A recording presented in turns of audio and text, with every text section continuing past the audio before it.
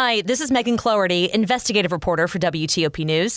If you like top news from WTOP, we think you'll love our new podcast called The DMV Download, where we take a more in-depth look at the biggest local stories of the day happening in our area. We hope you check it out. Staff demanding higher wages strike on campus. I'm Luke Lukert. What will Dr. Anthony Fauci do next now that he's leaving government service? We'll talk about that at 11:10. It's 11 o'clock. This is CBS News on the Hour, sponsored by NHTSA.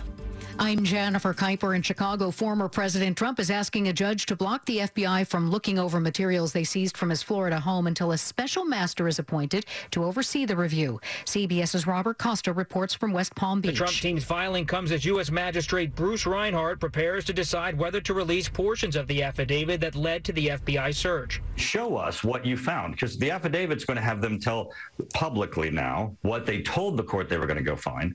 Show us what you found. The affidavit would provide critical detail, including whom federal agents interviewed and why they thought a crime was potentially committed. The Department of Justice opposes the release as threats against agents have spiked since the search. Judge Reinhart, too, has been threatened.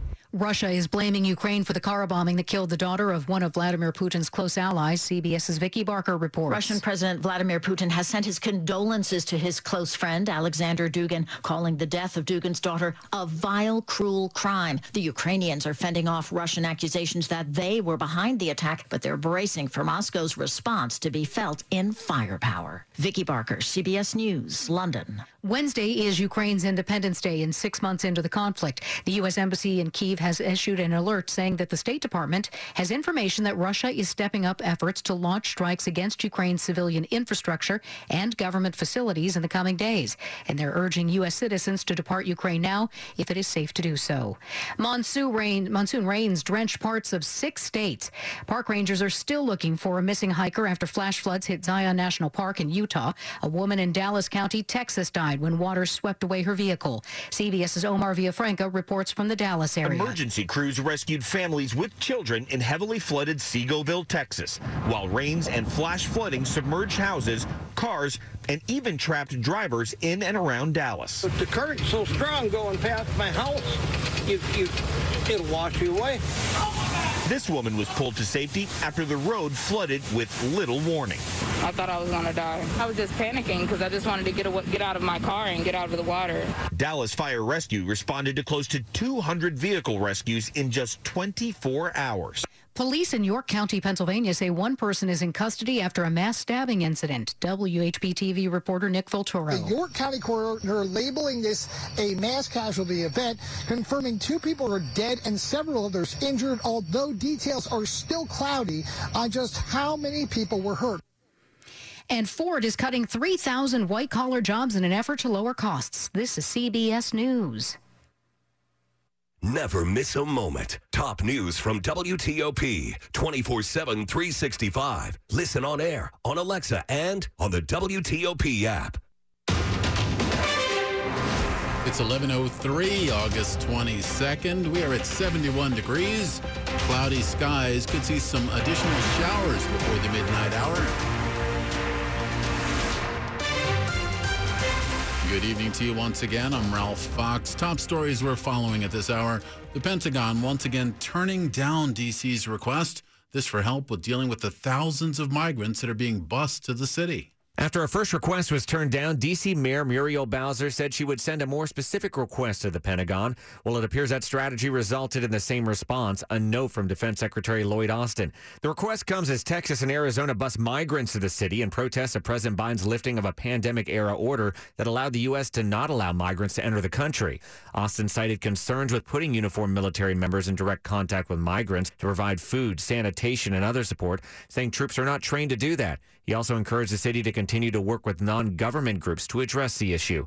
Mike Murillo, WTOP News. Bowser issued a statement afterwards, says we are going to move forward with our planning to ensure that when people are coming through D.C. on their way to their final destination, that we have a humane setting for them.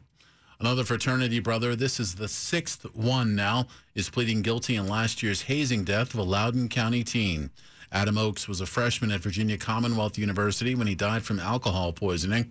WTOP's Dick Giuliano reports on the latest deal from a former Delta Chi member. Adam Oakes died of ethanol toxicity in February 2021. Benjamin Corrado of Ashburn is the sixth former member of the fraternity Delta Chi to plead guilty to misdemeanors in Adam Oakes' death, unlawful student hazing, and in Corrado's case, buying alcohol for a person under 21. 11 people were indicted last September by the grand jury. VCU has expelled the Delta Chi fraternity. Adam's death gave rise to Adam's Law, which requires anti-hazing training at Virginia colleges and universities.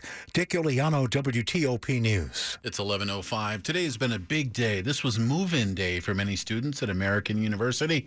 This in Northwest D.C.